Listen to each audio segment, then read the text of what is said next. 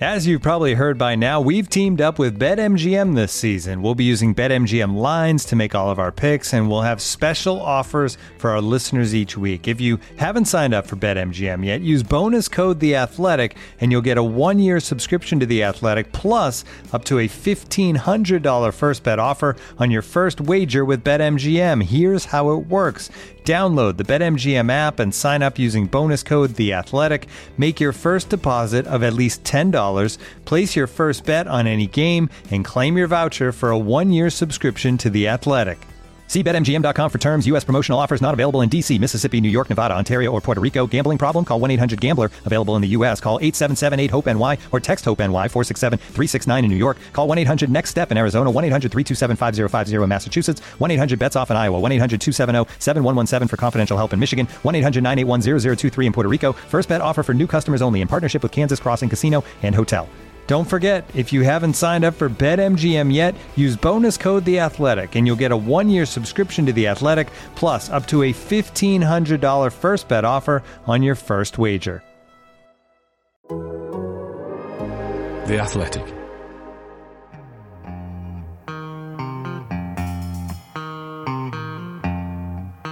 The only way to score is, of course, to play with a handbrake off.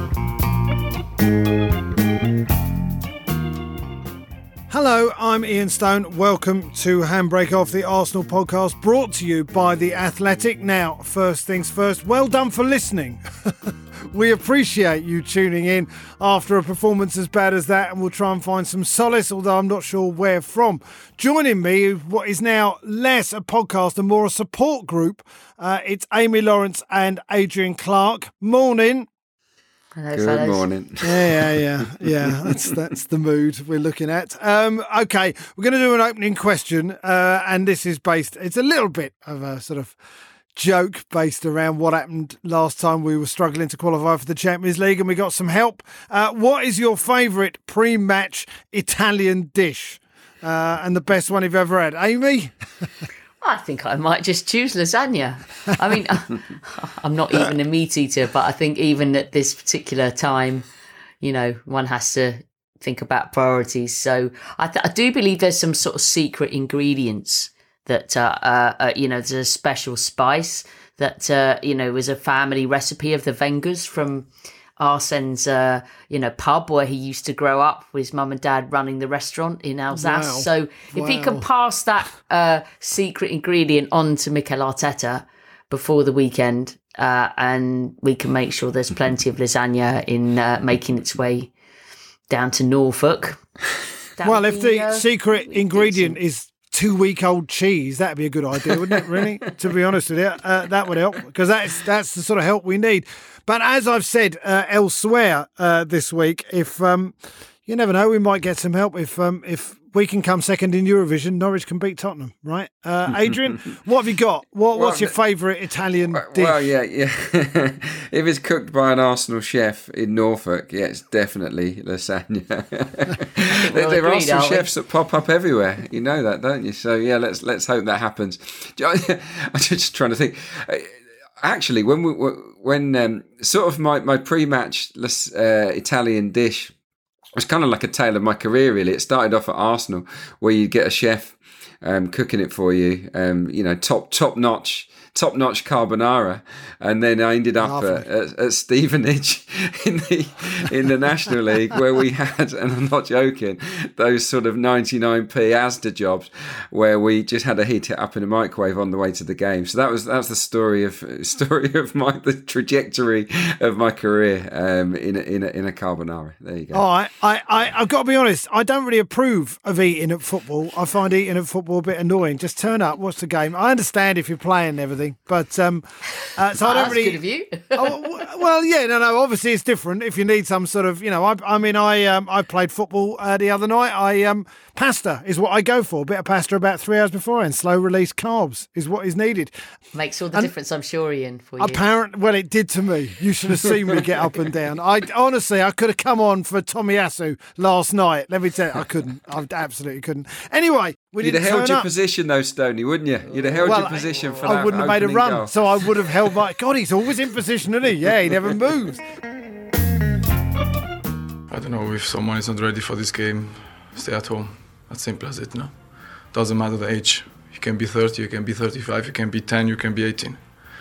If you're not ready for that, you're nervous, stay on the bench or stay at home, don't come here. Yes, Newcastle 2, Arsenal 0. Before we get into it, can we hear what James had to say? James McNicholas of this pod went to the game and he made a little audio for us. There's a lot of disappointment around tonight, a lot of feeling that we didn't really turn up for the occasion.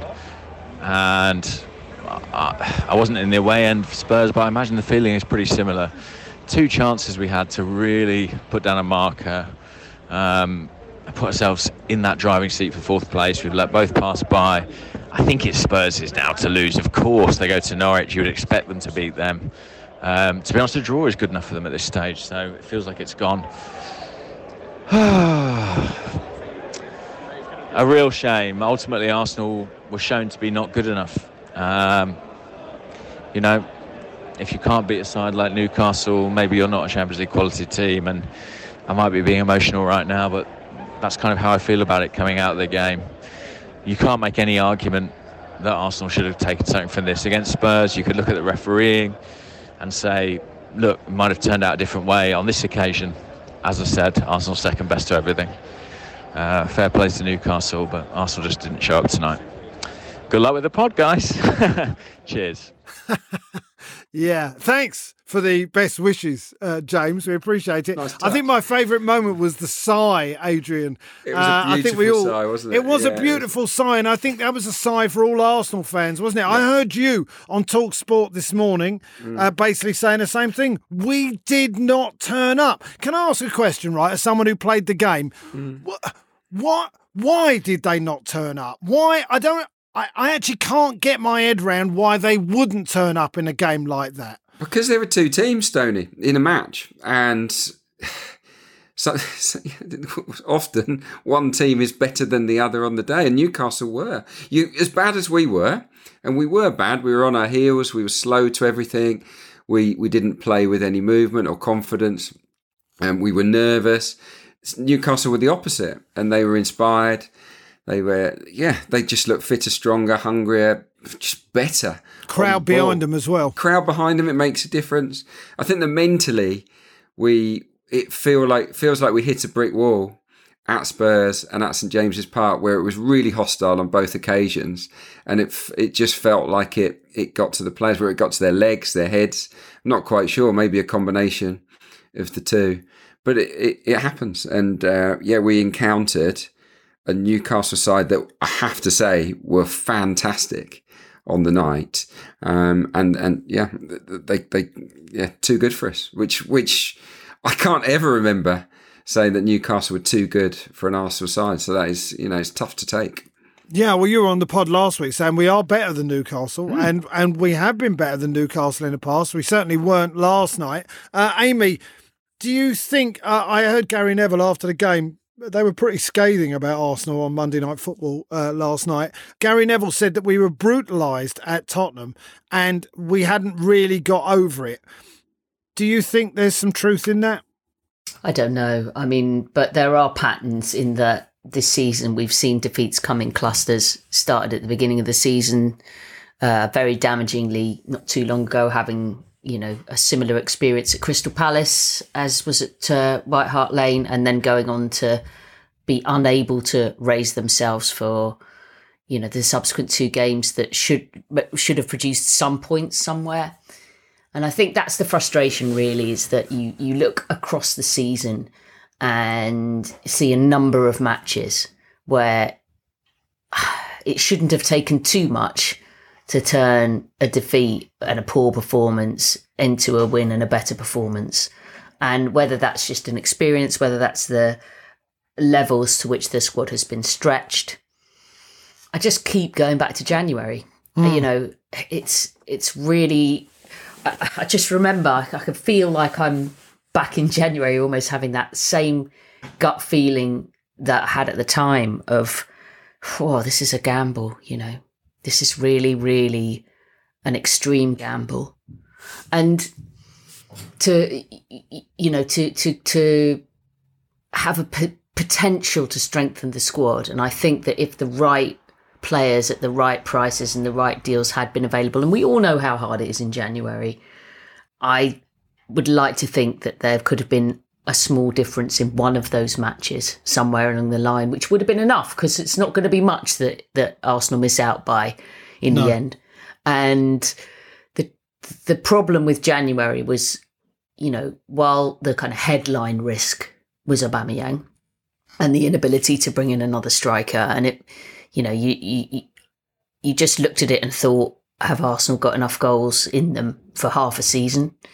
And you look at the goals scored right now, and that's not the case. But there were also big gambles taken as far as other positions. It wasn't just striker. I mean, we've seen how damaging it's been to be without the two first choice fullbacks for a long period. And unfortunately, there is a big drop off in quality when the deputies come in. That's just a fact. And the same goes for Thomas Partey. He is the main man as a midfield anchor. He's not played enough football this season.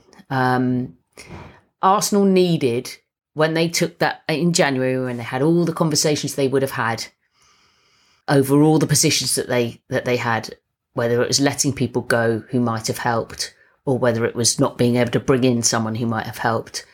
It needed everything to go right. Yeah. There was so little room for manoeuvre. It needed good luck on a bunch of levels, injuries, goals, officials. And it feels a bit like all those things where it needed lots of luck. It's been bad luck for one reason or another.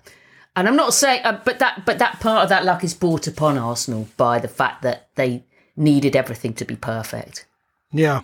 When you're bringing on Cedric and Pepe, I mean, Pepe, obviously, I think most people agree that was a bit of a waste of money. Cedric, he's not, Adrian, you're not particularly happy with him. He's not of the level, is he, really? When you're looking at a team that's trying to qualify for the Champions League, you can't be bringing Cedric on.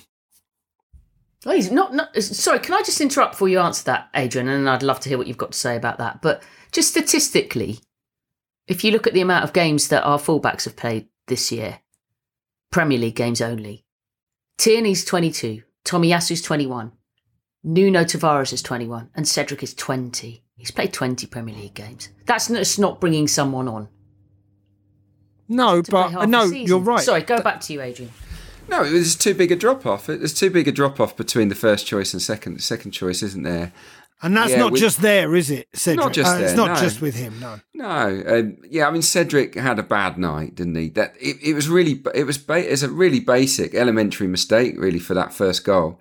Where you see the switcher playing. They were doing it all night, where the wide player was coming short to drag the fullback in tight to leave space ordinarily for Callum Wilson to spin into the channels. We kept falling for it the whole game. In this example, Cedric has to hold his position.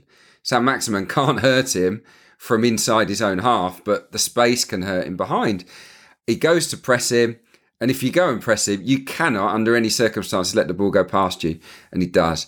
And Joel Linton's just got too much legs for El Neni, and they score the goal. So, and why doesn't Ben White go across? There's nothing on Ben White there, honestly. There's nothing on Ben White. I'm just okay, fair enough. Yeah, listen. I would agree with you about Cedric. Like I say, we've talked about Pepe as well. Can I ask about Granit Xhaka's interview, Amy? He said, basically, this is what he said. He was very scathing at the performance. From the first minute until the 90th minute, we didn't deserve to be on the pitch today. I don't know why we're not doing what the coach is asking from us. If someone is not ready for this game, stay at home. He didn't say who he was talking about. He possibly could have been talking about him. And it's not like he hasn't let us down on a number of occasions this year. Do you think that these interviews done in the heat of the moment after the game, you can't really take them too literally? Or who was he talking about there? Do you have any thoughts? No idea. I think it was a generic frustration, emotional response. Exactly. If you'd have interviewed most fans, and I know obviously Granit Xhaka is not a fan, but I'm just saying hypothetically, just anyone who cares about Arsenal, and said, "What do you think?" Everyone would have said, "Oh, it was a bloody point of anyone showing up playing like that. I mean, as a sentiment, I think everybody could probably relate to it. I think that in general, most people do not speak with their most rational, cool thoughts when they've got a microphone thrust in front of them about a minute and a half after coming out of a game that went badly, that affects not just that day, but that season and the next season. There is a magnitude of that on those 2 games that we've had recently. And I think there was huge emotion and huge pressure on those players. And not many of them handled it very well. No. Yeah, it's a lack of maturity, isn't it? I think lack of quality as well. Definitely a lack of quality as well, because so many of the players that were involved in the game at St James's Park were very peripheral figures not that long ago. We were having to rely on too many fringe guys that really weren't part of Mikel Arteta's plans. Which goes back, Adrian, to the squad depth that Amy was talking about and not strengthening in January. But can I just put it out there, right? I agree, Amy, I totally agree with you. We should have strengthened in January. But if you can't get the guys you want, and the option then is to bring in a couple of expensive loanees, do you just do that because that's what you have to do? Yeah, if I can take this one, I just feel that Arsenal's decision-making in January, when you look back, sent out a message that they hoped to get in the Champions League. We hope to get there. I think if they'd have acted more decisively, been more proactive in the market, and gambled on 1 or 2, it would have sent out a stronger message, a message that, we're going to grab this opportunity. And it's easy now, but I think most of us saw it at the time. Yeah, we talked about it. This is the year we had no European football. This is the year where everyone else was distracted and we weren't. Obviously, Tottenham ended up going out of Europe as well, but this was the year we were out of the cups early. We only had to concentrate on the league. It was the year where Manchester United were rubbish, and I think it was the year to speculate, and we didn't, and we are going to pay a price for that. And it's disappointing, but it's gone, and we have to crack on and make sure that we speculate this summer and beef up this squad. That being the case, Amy, I'll ask you this: would you agree with one of the things that Jamie Carragher said last night, saying it was basically a disaster for Arsenal what happened because of what Adrian said, that we didn't have European football, and this was the year when Tottenham and Manchester United were not doing quite as well. Newcastle obviously going to have money next year. This was our chance, and the fact that we haven't taken it is a disaster for the club moving forward. I don't know. I mean, I can see what the logic is. It's hard to read it as a disaster right now, sitting here today. It feels too strong, doesn't it, disaster? Yeah, it feels a little bit strong to me. That's what he said. I'm just not happening to agree that it's quite that strong. It would have been mighty handy to take advantage of it this year. But it doesn't mean to say that Arsenal would have got it again next year or not. I mean, we're all dealing in these massive hypotheticals. So... yeah, the strain of playing Champions League football every week might have knocked it out of us in the league anyway. I mean, I know it's the Europa League, Thursday to Sunday, but why is that any more difficult than Wednesday to Saturday? In a season where we had a full week to prepare for most matches, we lost 13. We lost 13. We've lost 13. Yeah. We've won a lot, which is great, but we've lost 13 games. So when all is said and done, when the dust settles, you can't expect to get top 4 if you lose 13 matches. So I think that the team needs to mature. Obviously, mentally, they needs a bit more depth and quality, or a lot more depth, a bit more quality. And I think, I don't want to be too critical of Mikel Arteta, because I think by and large he's done a really good job. But failure to turn around deficits can't be ignored. I think when we go behind, he has to look at himself, and the coaching staff will do this, I'm sure, and say, look, how can we impact games from the bench? How can we turn the ship around when things are going against us? And that is something that he will get better at. I'm convinced of it. Doesn't he look at the board? Doesn't he say to the board, look, I didn't have anything on the bench really that can change what's happening on the pitch. 3 youth teamers at least 11. for the last 3 months. We've had at least 3 youth teamers that that were there for number only. Really, he was never going to put one on. So yeah, that much is clear. I hope Mikel is strong with the board and ask for a lot of players, because I think a lot of players are needed, really. But him himself, he'll look at himself in the mirror. I'm pretty sure of this, and say, how can I impact matches from the bench from a tactical point of view? Can I be better at that? And I think the answer is yes. For example, the game at Newcastle, I do feel in isolation the changes that were made us worse.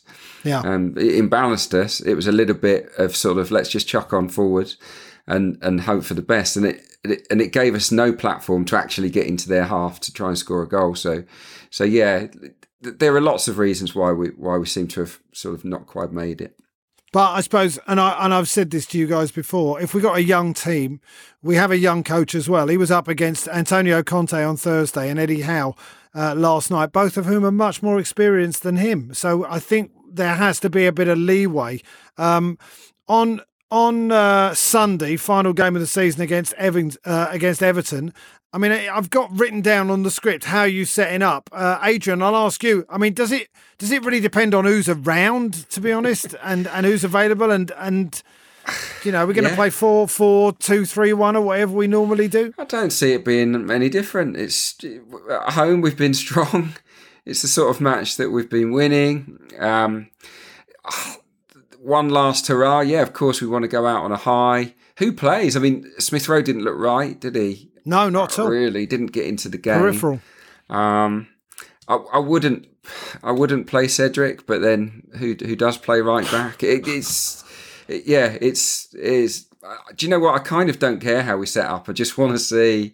I want to see a performance of pride, a performance that lifts the fans, that sends us away on our summer holidays feeling a bit more optimism, a bit more positive about the future. But no matter what happens, even if we destroy Everton 5-0 with a great performance, and even if at the same time Norwich somehow produce a miracle, we can't let that just mask what needs to be done, and that is that there needs to be a lot of surgery to the squad. We need to give these brilliant young players a better group around them to give them the platform to shine. And that means I think 6 or 7 signings, particularly in the midfield, well, particularly up front, but also in midfield and defence too. Adrian, talking of that sort of strengthening bid, do you think, I mean, obviously the strategy was made pretty clear last summer about the type of quality in terms of age range and experience and so on that they looked at. Do you think that they need to have a think about maybe bringing in 1 or 2 more experienced players or slightly older players who've been around the block a bit that might be of a superior quality to the older players currently around? Yeah. Rather than just bringing in a load more 22, 23. Absolutely, yes. There's a value in signing a really good 28, 29-year-old, 27, 28, 29-year-old, even a 30-year-old. But probably we'll only do it if we lose some of our senior members, if they go. I don't think the squad needs more older heads particularly. Maybe we need more reliable older heads. That would be my feeling. And older heads that you can... Yeah, that maybe you can trust a little bit more. Older heads, steer Adrian. Us through. Older heads, Adrian, that you could trust in games like Spurs away and Newcastle away. Yeah, that would have maybe looked at the young kids on that pitch and go, you know what, just come back in for 10 minutes and just have what we hold. Because it's not just about, I was slightly critical of Mikel Arteta there for, not impacting games from the bench, and I think that's justified. But I also would be as critical of a Granit Xhaka, of a Neto Neni, to some degree, of a Lacazette, of all the senior guys, to say, look, what did you do to turn things around on the pitch? Were you able to stamp your authority and impart the right advice on these kids around you and give them the confidence to shine? And when things were going badly in games, I think the answer to that is they didn't do enough. So, because the proof is in the pudding with the results. So that in times of adversity, you lean on the guys that have been there and done it. Unfortunately, the manager hasn't really been there and done it as a coach, has he? Because he's learning on the job. So some of these players had to shoulder more responsibility, and they came a bit short, really. Yeah, that is the path we chose, though. I think on the last, when we do the last podcast on Monday, we'll go through the pluses and minuses, and I think we've certainly come up with some. Yeah, I don't think there's any reason to dwell on this game anymore, really. It was just a worse version of Tottenham, wasn't it, really? At least in the Tottenham game, I felt like there were some individual mistakes that you just go, yeah, okay, Rob Holding made a bit of an error and a slightly dodgy penalty, whereas this, it was just pretty awful from start to finish. It was bad in the first half and got worse in the second, really, and massively depressing. But I have to say, by the way, and Granit Xhaka said it, and I think Mikel Arteta mentioned it, the travelling fans still made a noise, and they didn't get a lot from the players to make a noise about, but they still made a noise, and fair play for travelling all that way on a Monday night. I imagine quite a lot of them are travelling home right now. Looking for an assist with your credit card, but can't get a hold of anyone? Luckily, with 24/7 US-based live customer service from Discover, everyone has the option to talk to a real person anytime, day or night. Yep, you heard that right. You can talk to a real human in customer service at any time. Sounds like a real game changer if you ask us. Make the right call and get the service you deserve with Discover. Limitations apply. See terms at discover.com/creditcard. Looking for an assist with your credit card but can't get a hold of anyone? Luckily, with 24/7 US-based live customer service from Discover, everyone has the option to talk to a real person anytime, day or night. Yep, you heard it right. You can talk to a real human in customer service anytime. Sounds like a real game changer, if you ask me. Make the right call and get the service you deserve with Discover. Limitations apply. See terms at discover.com/creditcard. We were a bit with the handbrake at time. This is Handbrake Off, the Arsenal podcast brought to you by The Athletic. This episode is brought to you by Michelob Ultra, the official beer sponsor of the NBA. Want to get closer to the game than ever before? Michelob Ultra Courtside is giving fans the chance to win exclusive NBA prizes and experiences like official gear, courtside seats to an NBA game, and more. Head over to MichelobUltra.com/courtside to learn more. Let's have a song before we go. Amy, what have you got? Well, in the spirit of miracles, I Googled bands from Norwich before the podcast to see what... And just sharing this for no particular reason, but there is Google tells me there is a band that have been going since 2013 called Let's Eat Grandma. Yeah. Anyway, I'm not going to pick anything by them because I don't know anything about it. I am going to pick something by Beth Orton because she's from Norfolk. And it's quite maudlin, really, so I didn't do very well on my kind of like, let's try and choose something positive. But it's a beautiful song called I Wish I Never Saw the Sunshine. And the implication is then I wouldn't mind the rain. And it's a bit like, if we didn't really care about the Champions League, then we wouldn't mind about the Europa League. Yeah. But it's a really beautiful piece of music. Yeah. As James once sang, if I hadn't seen such riches, I could live with being poor. What have you got, Adrian? I've toyed. My mood has been sort of up and down all morning. I was thinking of we still haven't found what we're looking for U2. What doesn't kill you makes you stronger. Kelly Clarkson. But you've used the word in the last few minutes, and that's faith. And there was a George Michael song called Faith, and I think you just got to have faith that maybe there's a miracle at the weekend, and have faith in this team moving forward. So let's not give up on them. 'Cause I gotta have faith. I gotta have faith. Because I got to have faith. I got to have faith. Good. I like that. You know, I was going to choose Sorrow by David Bowie, but I'm not now. I'm having faith as well. All right, I'm changing. I'm going to go for I Believe in Miracles. That's a great one too. Yes. There's a lot of good versions. Hot Chocolate. But I might go for Cud. Cud. Blimey. Cud. There's a name I haven't heard in a while. Their version just gets quicker and quicker and more excited. Yeah. Which will hopefully be like our weekend. There you go. Hey, listen, you never know. That's what Mikel Arteta said last night is football. You never know. Here's to some dodgy lasagna down in Norfolk at the weekend. And we'll see some of you guys on Monday. Thanks for listening, everyone. See you soon. Ta-ra.